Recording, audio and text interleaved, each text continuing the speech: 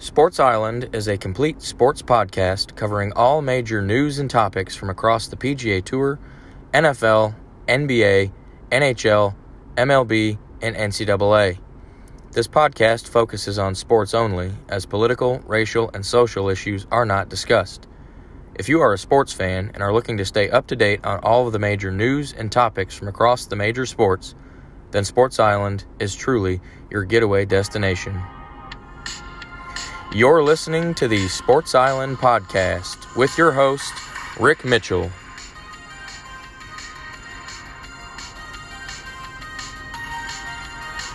And now, the Sports Island podcast. Hey everybody, welcome back to the podcast. It is indeed another episode. This is version 24. And we have another jam-packed episode for you this week. Get you caught up on all things NFL, NBA, and NHL are already underway in their seasons. And some baseball free agent news to get into. But of course, we'll start off in the PGA Tour. And last weekend's tournament was the Sony Open in Hawaii. It was the second weekend in a row spent in Hawaii. That tournament was held at the Waialae Country Club in Honolulu, Hawaii. Played a par 70. It was 7,044 yards, so it was about 500 yards shorter than the course the week before at Kapalua. And this was also a much narrower and flatter course than Kapalua. But it was definitely another beautiful scene in Hawaii. Course looked great. And I wasn't sure on last week's episode when I was projecting this week's tournament, I wasn't sure if we were going to see the very low scores we saw at Kapalua. But turns out we did, because there were 3 players that shot 20 under par or better. Your winner for the Sony Open was Kevin Na with a score of 21 under par. And he really catapulted himself up the leaderboard on Saturday, which is known as Moving Day. Well, he did just that, because he fired off a bogey-free 9 under on Saturday. And he followed it up on Sunday with a 5 under. So he got his 5th career win on tour. And the weird thing about Kevin Na is he's made about 420-ish starts on the PGA Tour. And in his first 369 starts, he only had 1 win. So he's had 4 wins in his last 55 starts with this one. So that's about 1 win every 13 to 14 starts. That's not bad. That's a good average there for a golfer who's not really considered great by any means. He's not bad, and he can put together some good rounds. But this win moved him up to number 23 in the world rankings, which that's pretty damn good. Second place, there was a tie at 20 under par. Two guys shot 20 under, and that was Chris Kirk, Joaquin Niemann. Chris Kirk, you want consistency? How about 5 under in all 4 rounds? That sounds pretty consistent to me. Now, Joaquin Niemann, he rattled off an 8 under in the first round on Thursday. And on Moving Day, he went 7 under. So that kept him up top all weekend. And he actually has his second place finish in a row, because he lost in a playoff hole at Kapalua the week before last. So he's gone second in both of the Hawaiian events. Not a bad trip to Hawaii for Joaquin Niemann.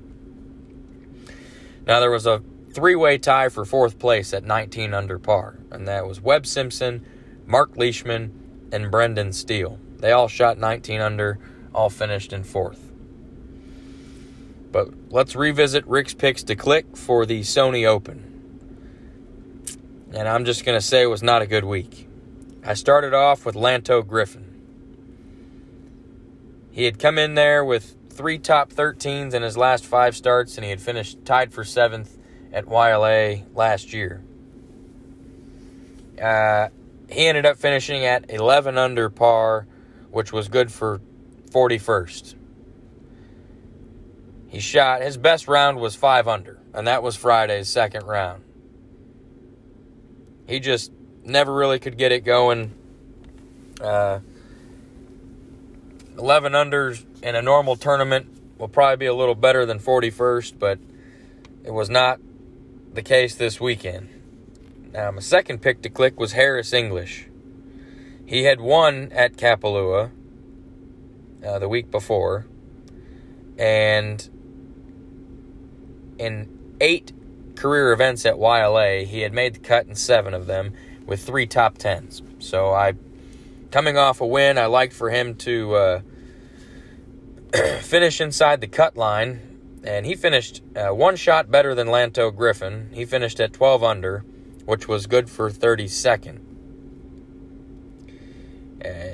He shot an even par 70 in Thursday's opening round, and then followed it up with a 6 under on Friday. So after Friday's round, he was he was looking like he may make a run at it, but he kind of fizzled out and never got there. So I missed on those 2.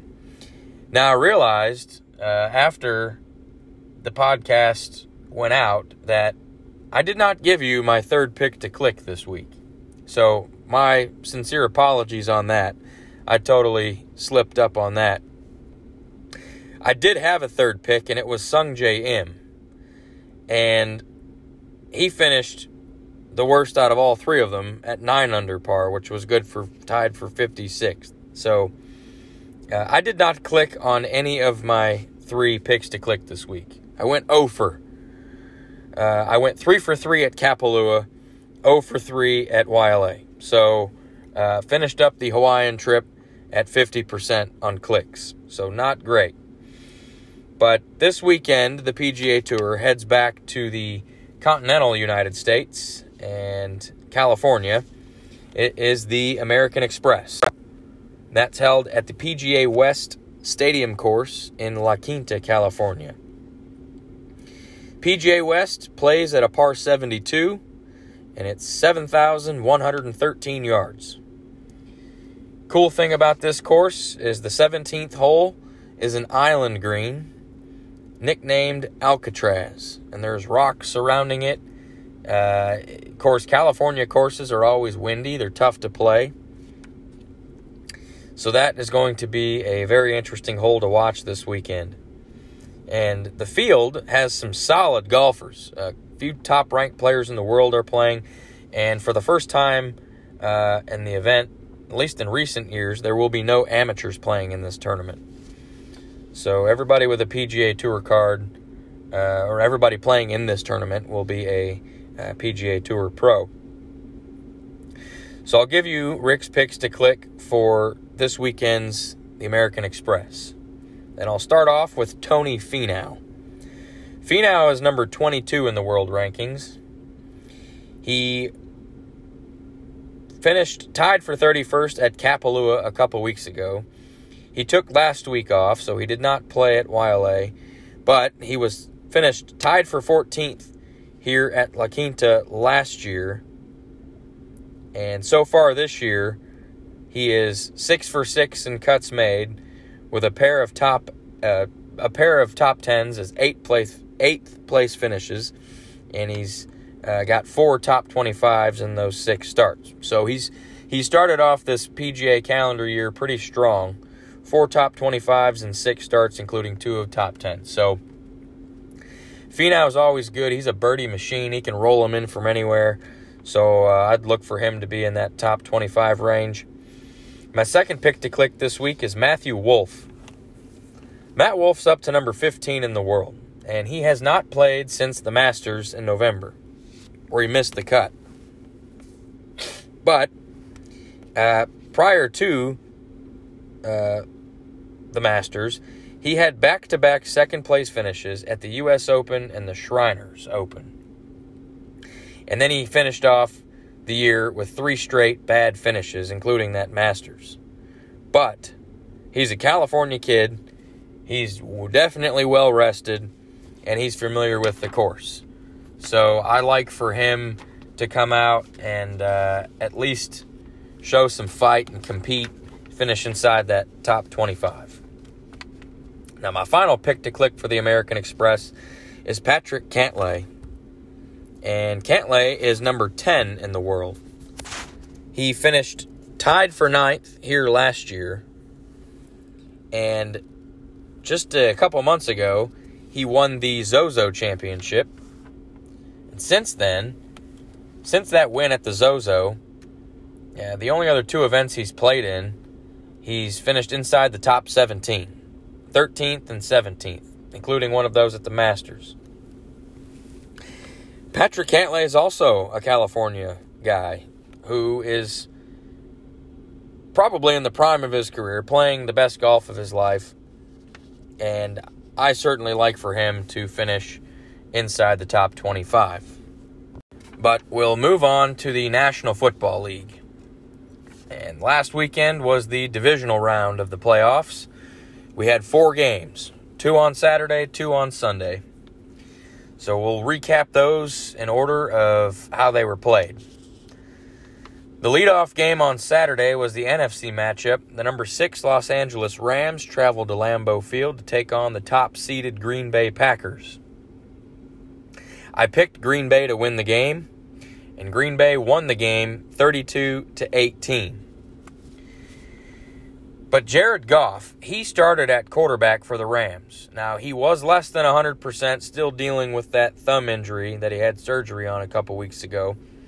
But he wore gloves on both of his hands, kind of a la old-school Tom Brady, to help with the grip in the cold weather.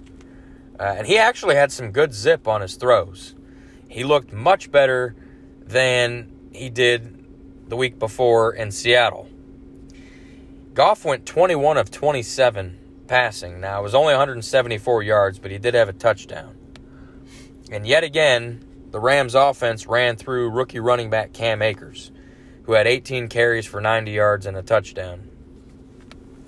Now, the Rams defense, that was a storyline coming into this game. They had completely dominated the Seahawks the week before in Seattle. Aaron Donald got banged up in that game, but he still played here against Green Bay. So I picked Green Bay, but I liked if the Rams defense showed up to play, I liked their chances. Well, they did not show up to play. The Rams defense had 0 sacks and forced 0 turnovers. So they did not look any sort of special at all. Aaron Rodgers had all day to throw. He was completely comfortable in the pocket. Rodgers was in complete control all game. He just really kind of added to his case of NFL MVP for the season. Rodgers went 22 of 36 passing for 296 yards, 2 touchdowns. And Aaron Jones, 14 carries for 99 yards and a touchdown, adding another catch for 14 yards. So Aaron Jones had 113 yards of offense and a touchdown. Now, Green Bay's defense is the one that showed up. They had 4 sacks and 5 tackles for a loss. So Green Bay's defense showed up in a big way, and they were very instrumental in why Green Bay won. The Rams just never could get it going. Packers ended up cruising to a 32-18 victory. So I was right on that game. The second game, Saturday night, was in the AFC, and that was the number 5 Baltimore Ravens at the number 2 Buffalo Bills. I picked Buffalo to win. It was a tough one to pick, but I ended up picking Buffalo, and Buffalo won 17-3. This game was just really ugly all the way around. It was a typical AFC slugfest. And weather was a huge factor. It was very chilly, super windy. In fact, both kickers, Justin Tucker, who is one of the best kickers in the history of the NFL, and Bills kicker Tyler Bass, they both missed 2 field goals each in this game. They both were 1 for 3 on field goal attempts. It was just kind of a weird, wonky game, and just really ugly. Now, Lamar Jackson, he kind of put the team on his back against Tennessee in that second half, which he was going to need to do against Buffalo if Baltimore was going to win. Lamar Jackson was not great. He went 14 of 24 passing for 162 yards and an interception. And he only had 9 carries for 34 yards on the ground. He ended up getting hurt later in the game, and he did not come back. So undrafted free agent rookie Tyler Huntley came in and was actually decent for a couple of drives. But by that point, the game was already pretty much out of reach for the Ravens based on kind of how it was going. Josh Allen and Stephon Diggs. I said last week that combo is just unstoppable. Well, they went off again, both of them, further proving that they cannot be stopped. Josh Allen went 23 of 37 passing for 206 yards and a touchdown. Now, Stephon Diggs, he had 8 catches for 106 yards and 1 touchdown. So, Stephon Diggs had 50% of the receiving yards. He had 106 out of the 206 receiving yards. So Josh Allen's 15 passes to other receivers only got 100 yards, since 8 of them went to Diggs for 106, and the only touchdown. Both guys are just playing on a ridiculous level right now. Allen is right behind Aaron Rodgers for NFL MVP. Just, those two are fun to watch. You keep waiting for one of them to slow down or show signs, but that just hasn't happened. But kind of the game-changing moment in this game was Buffalo's defense. They showed up against Lamar Jackson. Corner Taron Johnson had a 101-yard pick six late in the third quarter. He intercepted Lamar Jackson in the end zone, ran it all the way back for a pick six. That made it 17-3. And after that play, it was pretty apparent that Baltimore was not going to win, especially when Jackson went down. That was actually the final scoring play of the game at all, as any scoring play.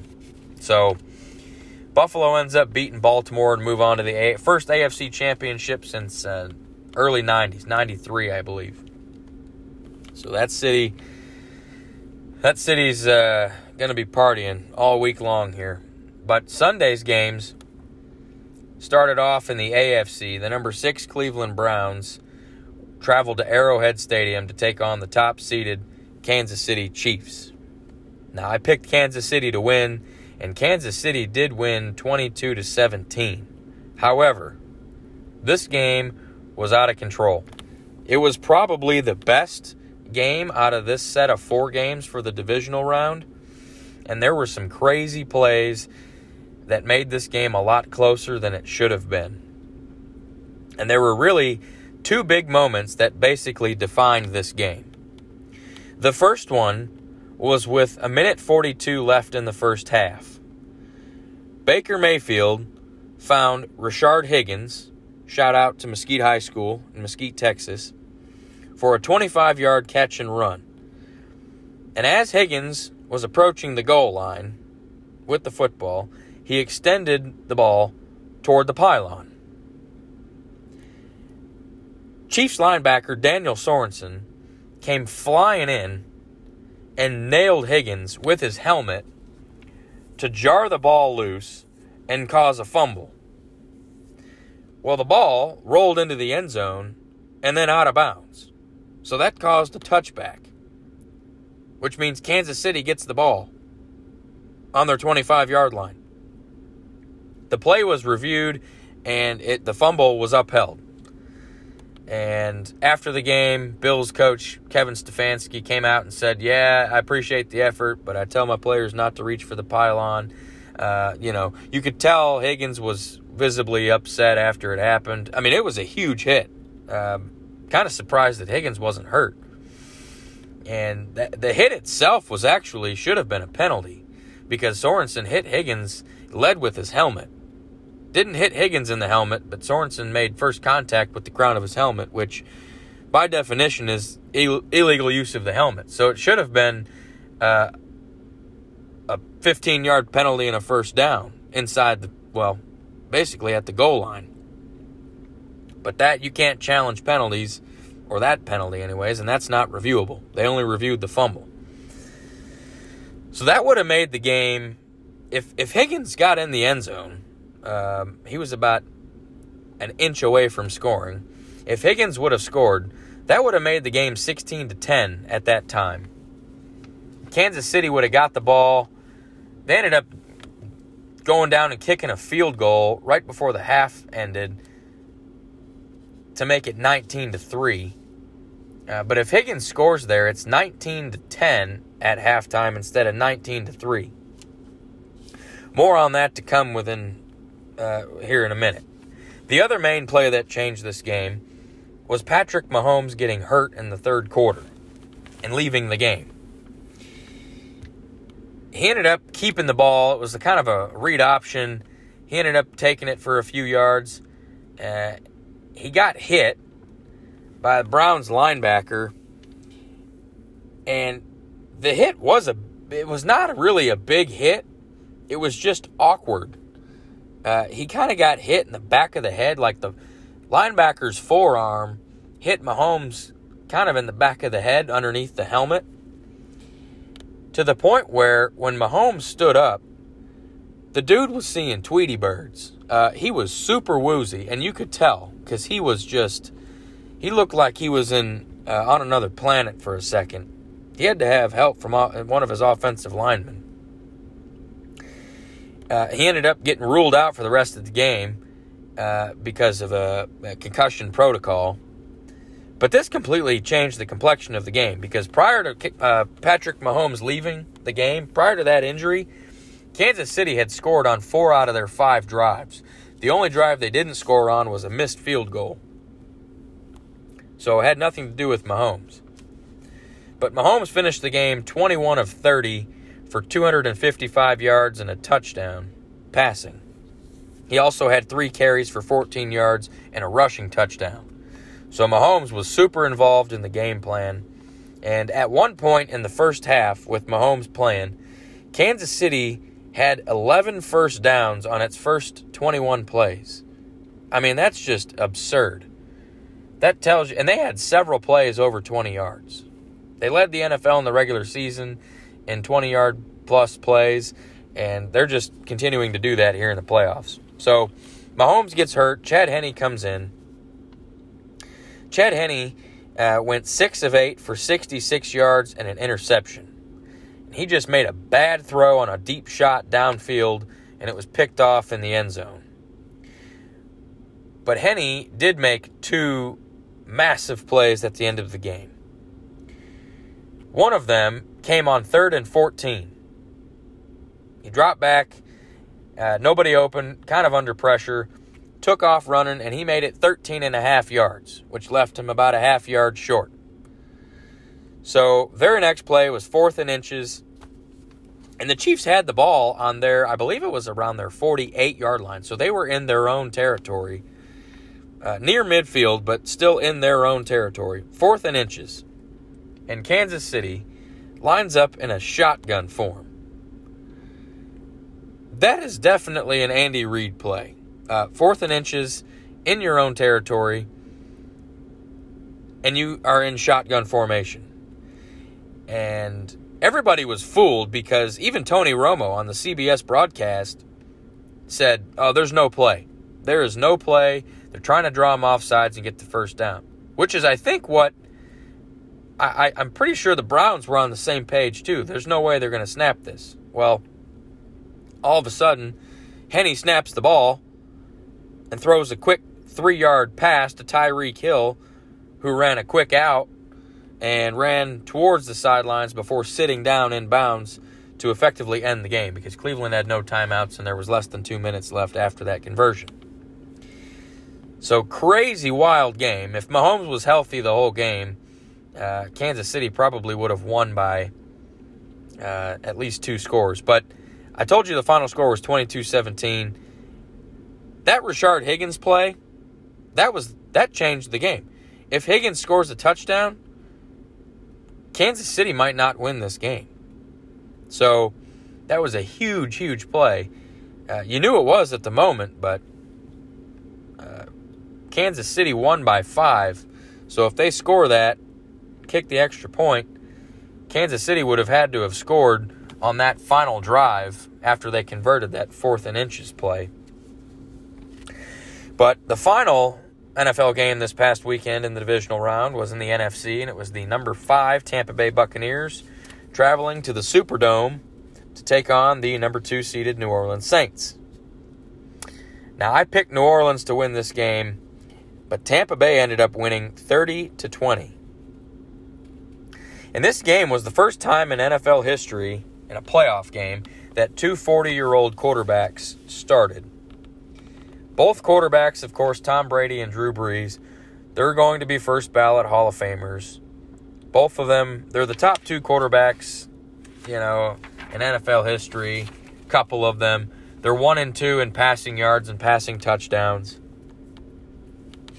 But this game, it went back and forth in the first half. It was 13-13 at halftime. The Saints, they had a beautiful trick play in the second quarter in which Jameis Winston came into the game, and he lined up at wide receiver. They did a reverse, and Winston ended up with the football, and he threw a beautiful 56-yard strike to Traquan Smith for the touchdown.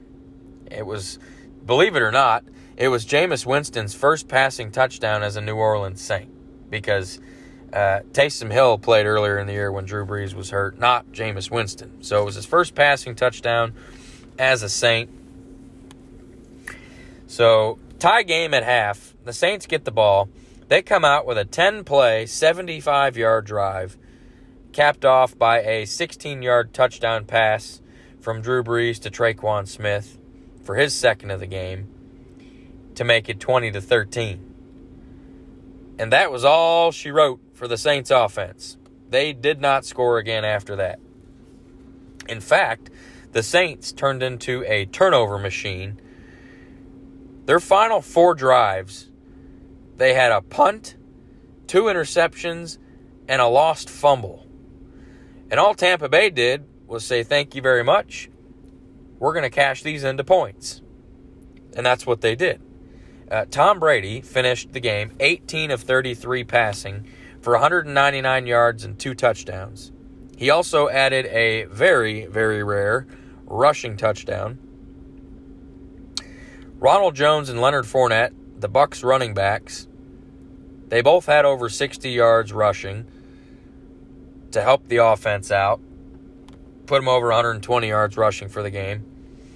Now on the Saints side, Drew Brees was just an absolutely abysmal 19 of 34 for 134 yards, 1 touchdown, and 3 interceptions. Alvin Kamara, he just did what Alvin Kamara does, 105 total yards. And then you have Michael Thomas.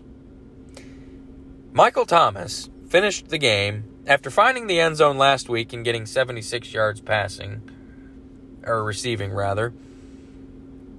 Michael Thomas comes out, and he finished with the same amount of yards as you and I. 0 on 4 targets. And I told you when I picked the Saints to win that the Saints go as Kamara and Thomas go. Well, Kamara held up his end of the bargain, but Thomas obviously didn't. And Brees was not great at all. So that's why the Saints lost. Because if Brees is bad, Thomas is going to be bad. And that's 2 out of your big 3. Kamara can run all day, but if Brees and Thomas are off, and Brees is turning the ball over like he did, the Saints didn't have a chance to win that game. Now, after the game, there were rumors about Drew Brees. He was seen, blowing kisses to the stands and waving and coming back onto the field. So there was reports that this was going to be his last game in the NFL. And he was asked about it after. He said he's going to take the offseason to think about it. I just don't see Drew Brees retiring on that horrible performance. He's had an amazing career. First ballot Hall of Famer. I just don't see him retiring when his last game at the Superdome, he lost. He was right around 50% passing. Just barely over 50% passing. 3 turnovers in a loss. I just don't see him retiring on that. But I could be wrong. It was a pretty cool scene after the game, too, after everybody, all the press conferences were done. Brees and Brady met on the field, shook hands and hugged.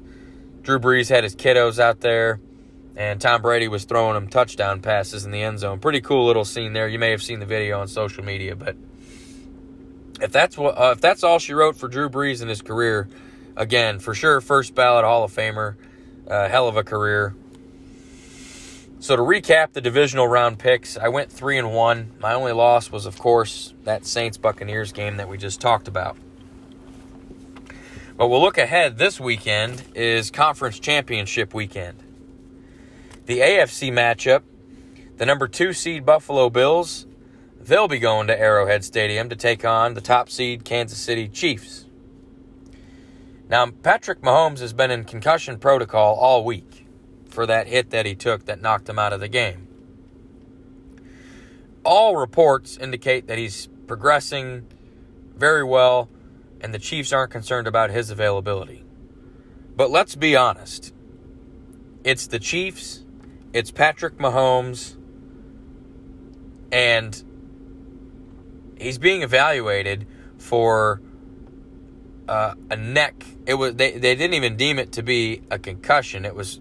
They had him in concussion protocol for a nerve injury in his neck, which precisely explains why he looked all woozy after taking that shot to the neck, because he probably knocked him a little loopy, getting a forearm to the back of the head. But so it's not even diagnosed as a concussion. There's absolutely no way in hell that Patrick Mahomes does not play. Mahomes will be out there. He will play. And there should be zero concern about that. He practiced today, Thursday, getting ready for the game. I'm not worried about it. The Chiefs don't seem to be worried about it. Mahomes will be out there. This is the 3rd consecutive season that the Kansas City Chiefs have hosted the AFC title game. So they're used to being here.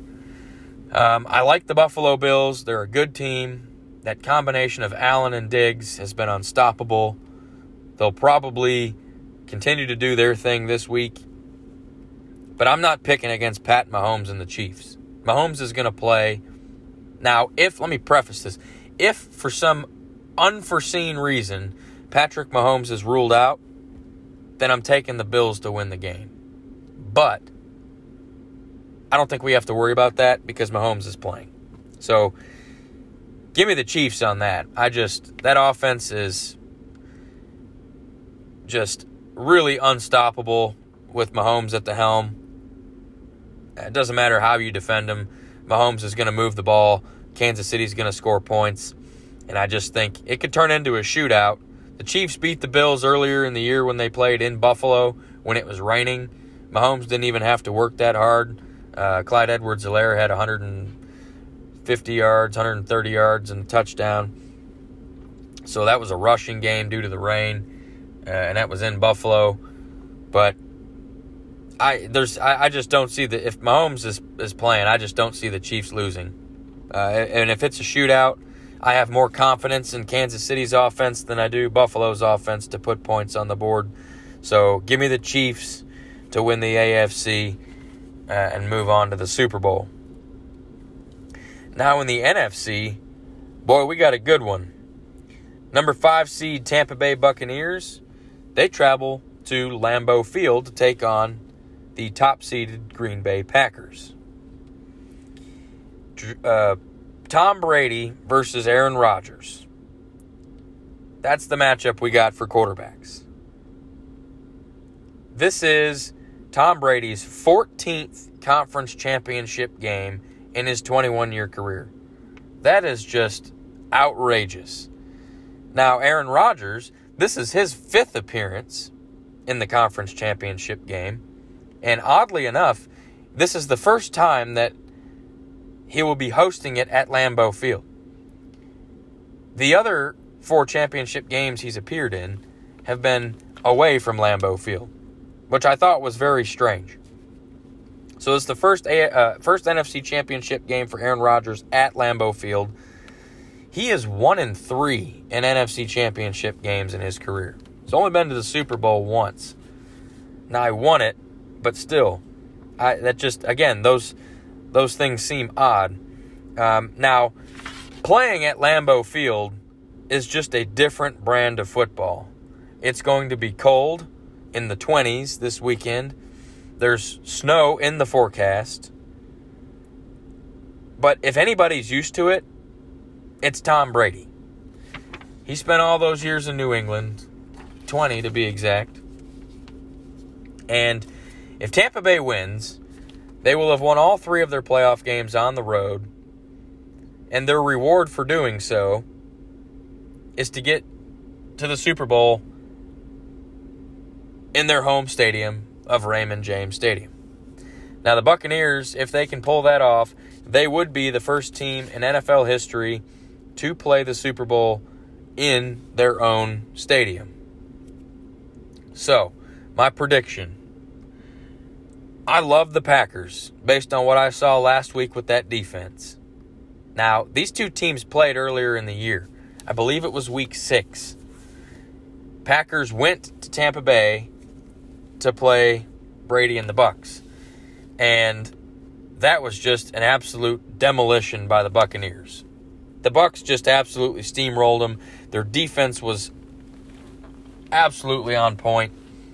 A couple turnovers by the Packers, including a pick 6 thrown by Rodgers. Just complete domination by Tampa Bay. I like Tampa Bay in this one. I picked against Tom Brady last week against the Saints, and you saw what it did for me. So, I did not pick Tampa Bay to be in this game, but I just have a hard time at this particular moment. He proved me wrong once again.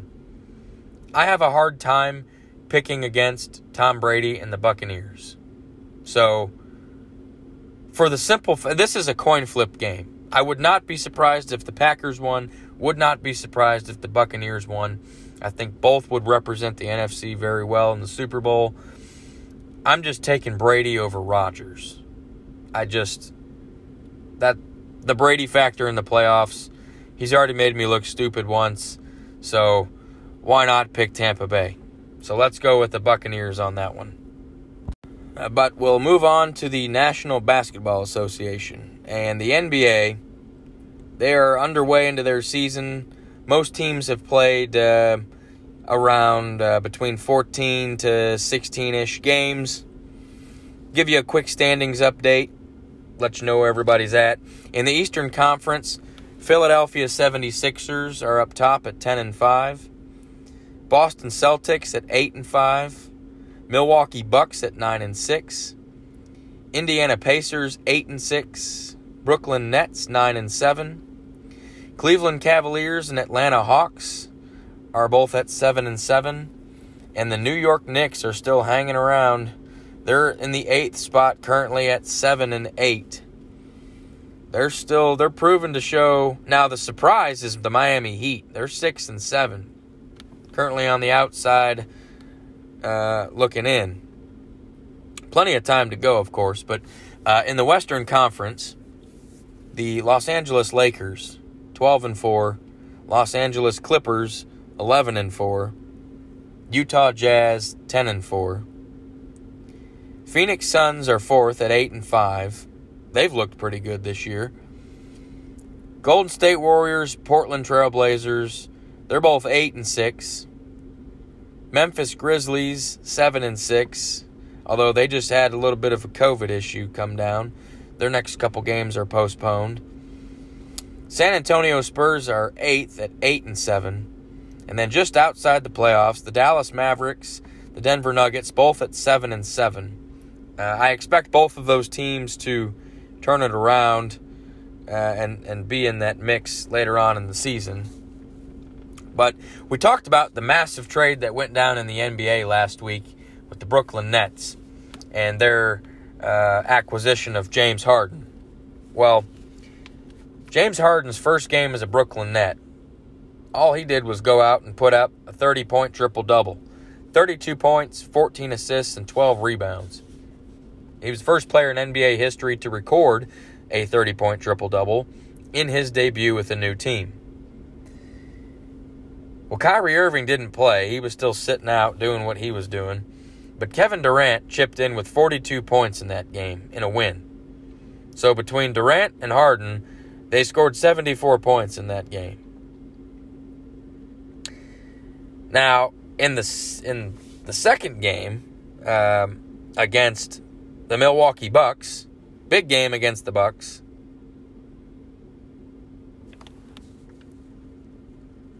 the Harden-Durant combo was again on fire. James Harden, in the second game, he went 34 points, 12 assists. So, through his first two games, he had scored or assisted on 129 points, which is the most in a player's first two games with a new team in NBA history. Harden is absolutely what the Nets needed. Kyrie Irving came back the other night, and their first game as a trio, they lost in double overtime to the Cleveland Cavaliers. So, interesting note there, but Kyrie Irving chipped in with 37 points that game.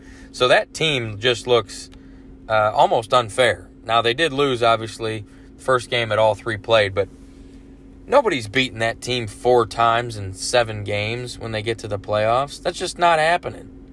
And now, I will remind you that I did pick the Brooklyn Nets to win the Eastern Conference several episodes ago before the season started.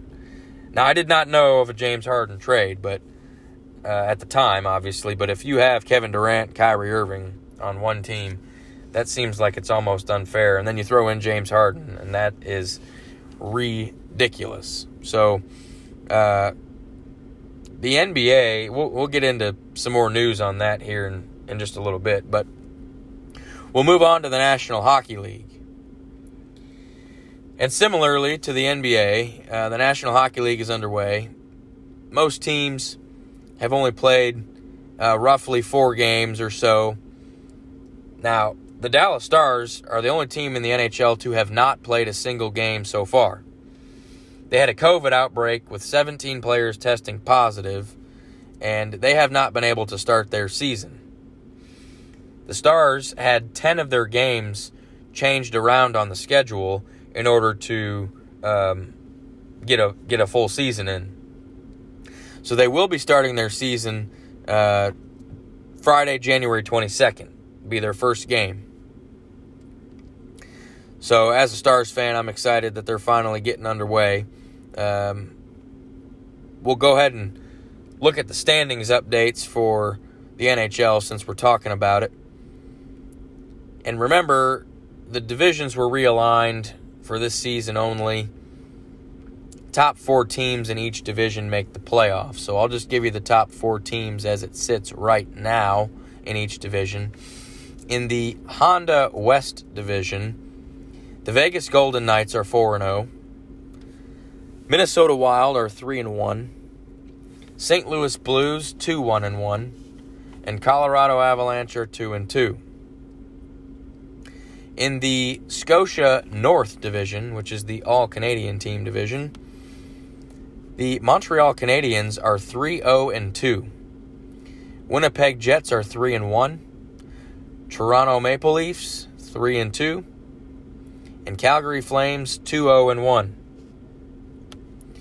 In the MassMutual East Division, Philadelphia Flyers 3-1-1. New York Islanders 3-1. Washington Capitals 2-0-2. New Jersey Devils 2-1-1.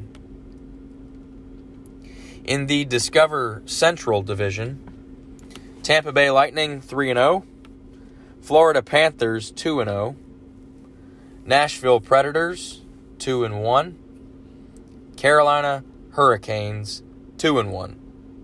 Now, of course, like I said, the Dallas Stars are in the Discover Central Division, and they have yet to play a game. So they are sitting at the bottom of the Central, but they have zeros across the board until Friday. But the Washington Capitals, some interesting news out of the NHL involving the Washington Capitals. They had several players violate COVID health and safety protocols by involving in social interactions without face coverings. So the NHL has come out and fined the Washington Capitals as an organization $100,000 for those violations. And 4 of their top players, Alex Ovechkin, Evgeny Kuznetsov, Dmitry Orlov, and Ilya Samsonov, all Russians, by the way, interesting, they are all out for the next 4 games due to those violations. I don't believe any of them have tested positive, but those were 4 of the players involved in the COVID violations resulting in the fine. So they'll be hurting for the next 4 games without 4 of their top players. But I'm just ready for the Dallas Stars to get on the board here and start their season. Now, we'll move on to our segment called Around the Island, where we do quick hit topics from various sports. And we'll start off in Major League Baseball. The MLB, of course, is still in their off season, but we've got quite a bit to get into in the MLB. Just a lot of free agent signings. The Toronto Blue Jays made the biggest splash thus far in free agency. They signed outfield George Springer to a 6-year, $150 million contract. And Springer joins an absolutely loaded Toronto Blue Jays lineup. You got Bo Bichette, Cavan Biggio, Vlad Guerrero Jr., Lourdes Gurriel, Teo Oscar Hernandez, and then you throw George Springer in the mix. That team is going to be really good. I expect them to compete for the American League East. They have a decent pitching rotation as well to go with the good lineup. So that acquisition of George Springer was just massive for the Blue Jays. Now, the New York Yankees also had a busy week. They re-signed All-Star second baseman DJ LeMahieu to a 6-year, $90 million contract. And they weren't done there because they also signed 2-time Cy Young Award winner Corey Kluber to a 1-year contract worth $11 million. Kluber was on the Texas Rangers last year and got hurt in his very first start, so he only pitched a couple innings for the Rangers before opting for free agency and, of course, now signing with the Yankees. So the Yankees will add Kluber. They obviously have a good bullpen or a good rotation and bullpen as well, so it'll be interesting to see if Kluber still has anything left in the tank. But some other notable free agent signings. Pitcher Mike Minor, he signed with the Kansas City Royals. Pitcher Drew Smyly signed with the Atlanta Braves. That's a good signing for the Braves. They already have a solid young rotation, and Smyly just kind of adds another quality starter to that. Marcus Stroman, he was been an all-star starting pitcher at one point in his career. He just re-signed with the New York Mets. Pitcher Jose Quintana signed a 1-year deal with the Los Angeles Angels. Pitcher Jay Happ signed a 1-year, $8 million deal with the Minnesota Twins. He was on the Yankees last year, and now he'll be on the Twins. Now, strange story here. Outfielder Michael Brantley. It was originally reported that he had signed with the Toronto Blue Jays, but then reports said, oh, hold on, that's not official. Well, he ends up re-signing with the Houston Astros on a 2-year deal. So, Brantley's staying in Houston. Tampa Bay Rays, they signed pitcher Michael Wacha and re-signed catcher Mike Zunino.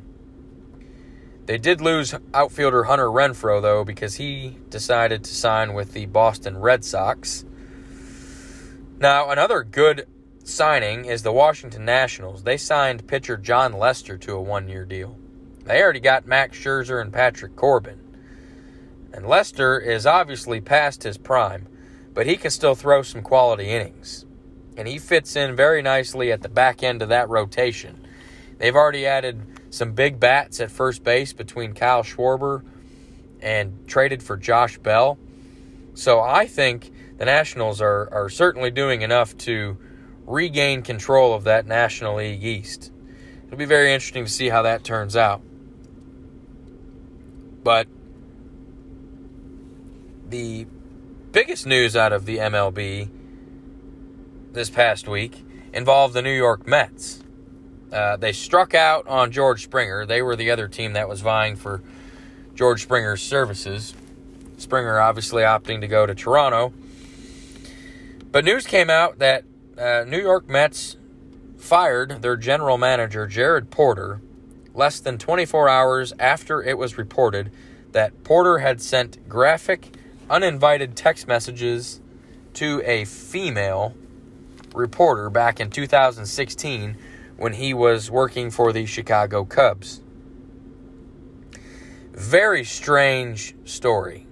He sent like 63 unanswered text messages and then sent a picture of his male genitalia that was completely unprovoked. Super strange story. If you haven't heard about it, I'd encourage you to Google it and read up on it because it is very odd. But kind of a mess going on there with the Mets. But we'll move over to the National Basketball Association, circle back there for a minute. The Indiana Pacers, they were involved in that blockbuster trade with the Brooklyn Nets, Houston Rockets last week. One of the players they got in the trade was Caris LeVert. And since the trade went down, Caris LeVert has been ruled out indefinitely after an MRI revealed a small mass on his left kidney. That mass was discovered during the physical that was conducted prior to the teams finalizing the 4-team blockbuster trade that went down. So basically, the Pacers knew that he had this mass on his kidney and still went ahead and made the trade, which is a testament to LeVert's talent because they still wanted him. But Caris LeVert is now out indefinitely, and he's going to be undergoing more tests, and his status is going to be updated later. But LeVert was asked about it, and he came out and said that he was feeling 100% healthy at the time, had no symptoms that would have indicated that he had a mass on his kidney. So Caris LeVert is basically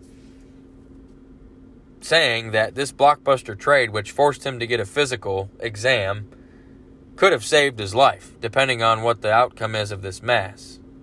If it turns out to be cancerous or something harmful. So, definitely an interesting story there. But some other news out of the NBA. They are tightening up their COVID protocols. I talked last week about some of the restrictions that they have on and off the court. Well, they're going to be enforcing some more protocol on the court. They're going to be having security at mid-court before and after the game in order to deter players and coaches from hugging and shaking hands pre-game and post-game. Basically, the whole purpose is to dissuade them from making contact and getting in each other's personal space, which I guess it's okay to do it all game long, but you can't do it before or after the game. It doesn't exactly make sense, but I guess that's just one more way for the NBA to say that they are doing everything they can to keep basketball on the court, which is what it is, I suppose. Make a quick jump over to college football. Draft is coming up quick. We're inside of 100 days from that. The there's been announcements left and right of people, the kids declaring for the draft or returning to school. But this past week, Ohio State quarterback Justin Fields, he officially declared for the NFL draft. Fields is, of course, a top prospect. Mel Kiper Jr. for ESPN has him currently rated as the number 3 overall prospect. I talked about Fields' performances against Clemson in that playoff game. Definitely solidified himself as a top 10 pick.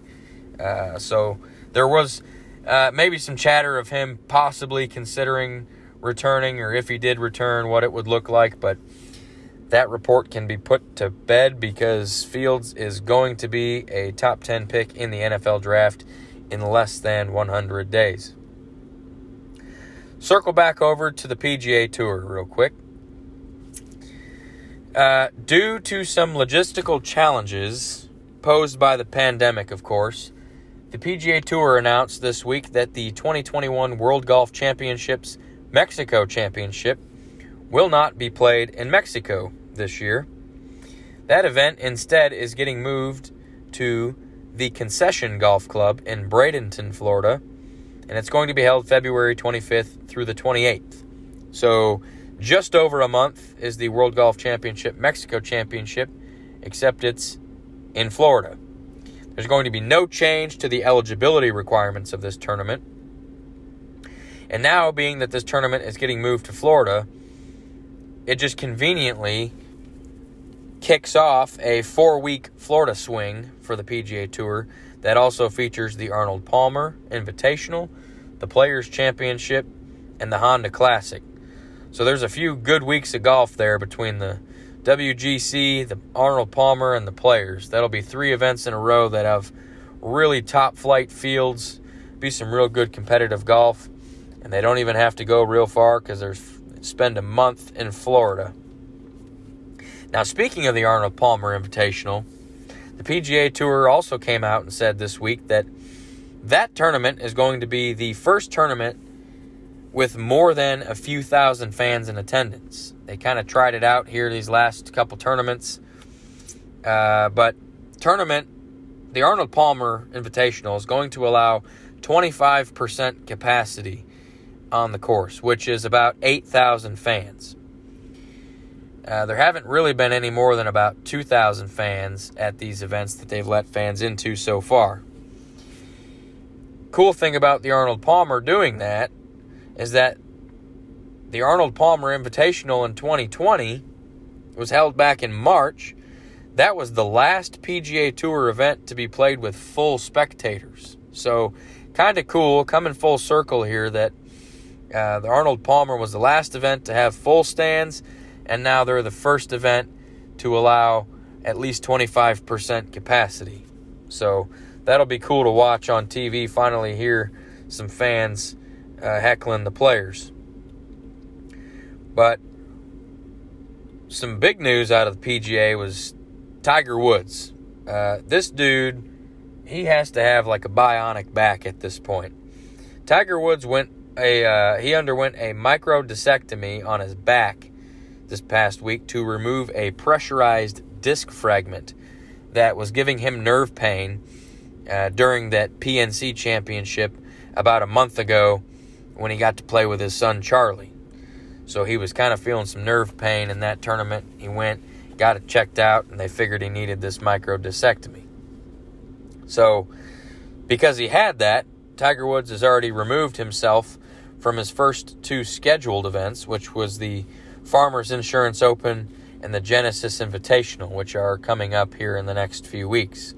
So keep an eye on that. We'll have to see when Tiger Woods decides to, or when he's feeling well enough to come back. It doesn't sound like this procedure was very invasive.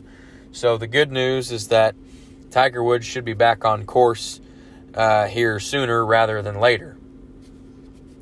But we'll jump over to college basketball, NCAA basketball. We'll take a look at a rankings update. We haven't done that in a couple weeks. The Associated Press Top 25 coming into this week. Number 1, Gonzaga Bulldogs, 14-0. Number 2, the Baylor Bears. They are 13-0. Villanova, they went about a month off with not playing because of some COVID stuff. They're at 9-1. They're third in the country. They ended up winning their first game back after a month off. Keep them in third place there, ranked number 3. Number 4, the Iowa Hawkeyes. They are 12-3. Luka Garza continues to do Luka Garza things. Number 5, Texas Longhorns. They are 11-2. They lost an absolute heartbreaker to Texas Tech in a last-second buzzer-beater shot last week. But they're still hanging around. They're at 5. Tennessee is at 6. They're 10-2. The Michigan Wolverines, they made it up to 11-0 or 12-0 before they lost. They're 12-1 as it sits now, and they got blown out the other night. And but they look like a really good team, and definitely are going to be making some noise here come March. Houston Cougars are number 8 at 12-1. Kansas Jayhawks 10-4. They're at 9. The 10th team is the Wisconsin Badgers, 12-3. Creighton, they've moved up. They're at number 11. 10-4 is their record. Those Texas Tech Red Raiders that beat my Texas Longhorns, they're sitting at 12 at 11-4. Virginia, they're 13th at 9-2. West Virginia is 14th at 9-4. Ohio State is 15th at 11-4. Virginia Tech, they're 16. Minnesota's 17. Alabama, they're 18th. They're 12-3, and they went absolute berserk the other night against LSU. They hit 23 3-pointers in that game. Missouri is 19th. Clemson is 20. Oregon, 21. Illinois, 22. Connecticut, they're 23. UCLA, 24. And St. Louis rounds out your top 25. A lot of Big 10 teams in there. A lot of Big 12 teams in there. Those are the best 2 conferences in college basketball. I would say the slight edge goes to the Big 10. They seem to be more complete from top to bottom. But the Big 12 may be more top-heavy. But both of those conferences are going to be heavily represented in the March Madness tournament, which, regarding that tournament, I talked last week about how all of the games are going to be played in Indianapolis, as kind of the NCAA's version of a college basketball bubble. Well, they kind of filled us in on some more info this week on that. The first games of the tournament are going to start on March 18th. The second round games will be played on March 21st and 22nd. The Sweet 16, that's going to be played at Bankers Life Fieldhouse and Hinkle Fieldhouse on March 27th and 28th. The Elite 8 will be March 29th and 30th. The Final Four is going to be April 3rd and April 5th. Now, all of the Elite 8 and Final Four games will be played at Lucas Oil Stadium, where the Colts play. So, we'll wrap up around the island going back to the National Football League. And there's a ton of stuff to get into with the NFL, and we'll just jump into it. We'll talk about some head coaching hires. We had a few last week, and we had several more this week. The Atlanta Falcons, they hired Tennessee Titans offensive coordinator Arthur Smith. He's a good offensive mind, and with the running back situation he had in Tennessee, they were obviously very run-heavy. So I think he's going to look to get Atlanta's running game back. The Los Angeles Chargers, they hired Los Angeles Rams defensive coordinator Brandon Staley. Now, Staley is young. He's only 38 years old. Never been a head coach. Just an interesting hire for a team, a Chargers team that has a good young offense with a soon-to-be second-year quarterback, Justin Herbert. Now, the Chargers defense does have some good players. Of course, Joey Bosa, Melvin Ingram, And they're going to get safety Derwin James back this year, or this upcoming year, since he missed all this past year with an injury. But, just an interesting hire there for a Chargers team that seems to pride itself on offense. The Detroit Lions, they have hired New Orleans Saints assistant head coach and tight ends coach Dan Campbell. Another interesting hire. I think his offensive mind under Sean Payton, I think he's going to benefit that Lions offense with Matt Stafford, Marvin Jones, Kenny Golladay will be back. Of course, DeAndre Swift really bust onto the scene this year as a rookie running back. Lions have a decent offense, so I think Dan Campbell's going to come in there and put together a decent-looking offense. The Lions own the 7th pick in the draft. And Dan Campbell, man, he gave an epic press conference. If you haven't heard it, go take a look. Go YouTube it or something. Great press conference by Dan Campbell when he was introduced as head coach. Now, the Philadelphia Eagles, they also made an interesting hire. They hired Indianapolis Colts offensive coordinator Nick Sirianni. He's another young coach. Sirianni's only 39 years old. But he's been a coach for a little while. He spent 3 seasons with the Kansas City Chiefs, 5 seasons with the LA Chargers, and the past 3 seasons with the Colts. Now, the Colts offense has been pretty good with Sirianni as the OC. So I think Jalen Hurts and Miles Sanders are going to benefit from his game. They seem to have a pretty balanced pass versus run. The Colts were probably more a little run-heavy, but again, that just benefits Hurts and Sanders. Who the hell knows what's going on with Carson Wentz? Would be shocked if he's somehow named the starter next year over Jalen Hurts. But keep an eye on that. Sirianni's kind of walking into a mess. The Eagles own the 6th pick in the draft. So after all those hires, that leaves the Houston Texans with the only head coaching vacancy in the league at the moment. And speaking of the Houston Texans, the Deshaun Watson saga. I've talked about it the last 2 episodes, about rumors of him getting traded to the Dolphins and how that's been picking up steam. Well, this past week, ESPN NFL reporter or insider Adam Schefter came out and said that many people in the Houston Texans organization believe that Deshaun Watson has played his last snap as a Houston Texan. So that basically, that doesn't confirm that he's getting traded, but Shefty seems to know everything there is about anything football. So I think it's pretty safe to assume that Watson is going to be on the move. And if I'm Watson, I'm probably begging to get out of Houston. I talked about their lack of weapons. I talked about their lack of draft picks that they've traded away.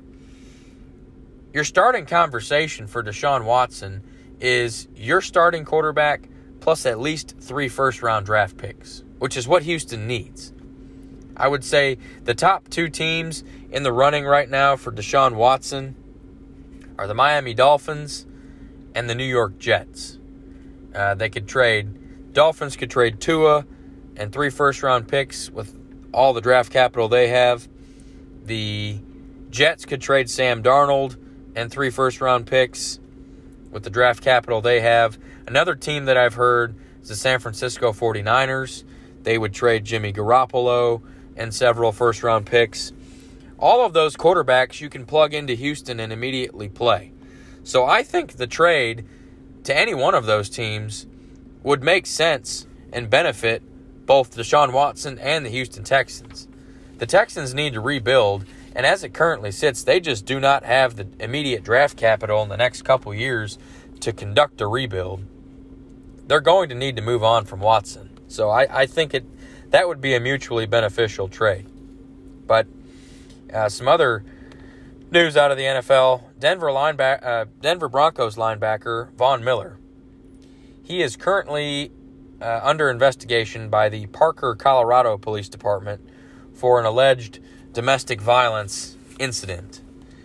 Now, there hasn't really been any information released on it, and there have been no charges filed at this time. So the NFL is going to look into it. And, of course, as we've seen from previous examples of domestic violence with accusations made against Zeke Elliott and some other players, the NFL will suspend you. So this could be huge news. Of course, Von Miller got hurt last year and missed basically he did miss all the season because he got hurt in training camp, tore a ligament in his ankle, missed all year. So he didn't even play this year. So if this charge is sustained, or if the NFL does decide to suspend him, that's going to hurt the Denver defense that desperately needs him to come back. So stay tuned on that. But now some roster moves out of the NFL. The Baltimore Ravens, they lost last week. They made 2 roster cuts this week. They waived backup quarterback Robert Griffin III, and they also released running back Mark Ingram. The RG3 one wasn't really a surprise. He's past his prime, nothing more than a backup. But the Mark Ingram, that was kind of surprising. Yes, they have J.K. Dobbins, who really came into his own as a rookie this year and will be the starting running back moving forward. But Mark Ingram, been a great player for the Ravens. Just a complete, solid player. This move the reason that the Ravens cut him is because it saves him $5 million in cap space. It also allows Mark Ingram to get a head start in free agency to figure out where he wants to go. Kind of a mutual respect thing. They knew they didn't have plans for Mark Ingram moving forward, so they just went ahead and did it now. But long-time Los Angeles Chargers quarterback, this most recent season, the Indianapolis Colts quarterback, Philip Rivers. He announced his retirement from the NFL after 17 seasons. Philip Rivers is 39 years old, played 16 seasons with the San Diego/LA Chargers organization, and 1 with the Indianapolis Colts. Rivers made 8 Pro Bowls in his career, and he is currently 5th all-time in passing yards and passing touchdowns. So now the interesting thing about Rivers is that he has never made it to the Super Bowl. He's never won a Super Bowl. He's never made it to the Super Bowl. So he will go down as the very best, or one of the very best quarterbacks to never win a Super Bowl. The other quarterback that comes to mind, of course, is Dan Marino. But Rivers has passed Marino in passing yards and touchdowns. So Rivers has been a good quarterback his whole career. He's never really been, elite. I don't believe him to be a first ballot Hall of Famer. I think he'll get into the Hall of Fame just based on his numbers. But I don't believe he will be a first ballot Hall of Famer. Now, another quarterback that has moved teams is quarterback Dwayne Haskins. As you remember, he was waived by the Washington football team a few weeks back after the Washington football team drafted him 14th overall just 2 years ago out of Ohio State. I like this signing for the Steelers and for Dwayne Haskins, really, because Haskins, he had monster numbers in college at Ohio State, but he only played 1 year as a starter. So he was super raw, super immature, and he was thrown into a starting role in Washington on a team that has very minimal weapons and offensively. So he was kind of set up to fail. I think sitting behind Ben Roethlisberger, learning that system, Mike Tomlin as your coach to force the discipline and accountability, I think it's a great situation for Haskins. And it's a 1-year deal.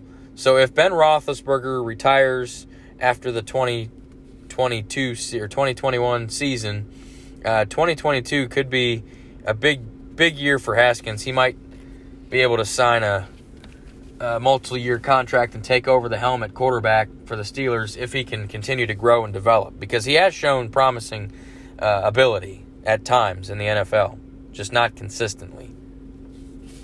But some other news out of the NFL. They announced this past week that they are going to have their very first female official in the Super Bowl. Sarah Thomas. She was named to the Super Bowl 55 officiating crew here in a couple weeks in Tampa Bay, and she will serve as the down judge on referee Carl Sheffer's officiating crew in the Super Bowl. So, very neat. We're starting to see women get more prominent roles in sports here over this last year or two.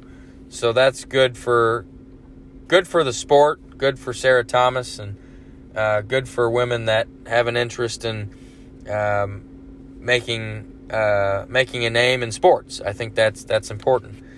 But some other news out of the NFL, we'll kind of wrap it up here. The NFL Combine.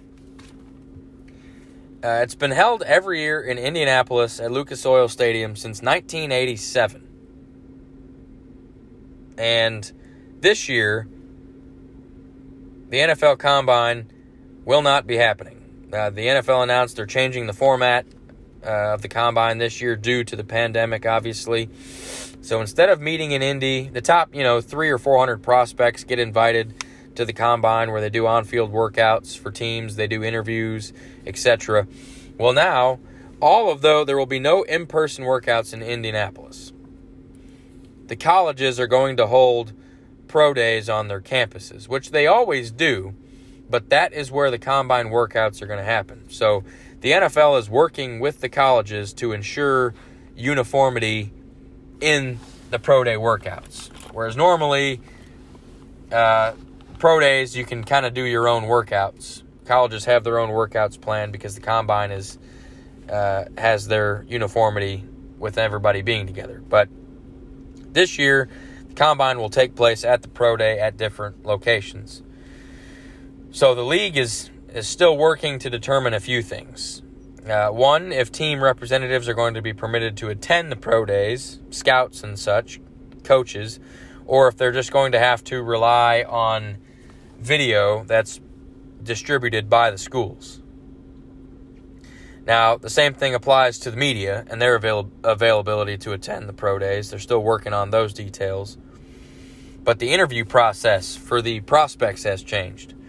Since they're not, media may or may not be allowed to show up, they're going to do all virtual interviews with the prospects. Now, normally, teams are allowed to hold 15-minute in-person interviews with the prospects, but that's going to be done virtually this year via Zoom or however they so choose to do it.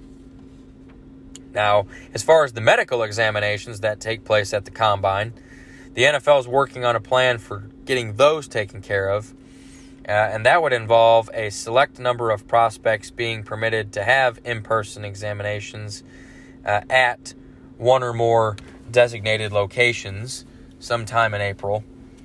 But what is most likely going to happen is that each team will probably be able to send one team physician and one personal trainer, team trainer, to those in-person exams. So that is, again, a way to limit the number of people that are interacting with these prospects. Obviously, with the pandemic going on, everything's been virtual. Everything's been from a distance this year.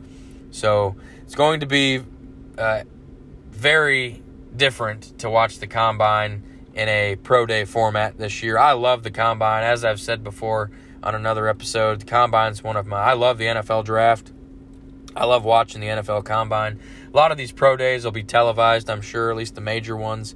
So we'll still get to watch the on-field workouts, but it just will not be the same now that they're not at Lucas Oil Stadium this year. So, but that is going to wrap up the 24th version of Sports Island. As always, you do with any podcast you enjoy, rate, review, and subscribe. This podcast is available on all major podcast platforms. You can also find it on Facebook at Sports Island Podcast. I appreciate you guys listening.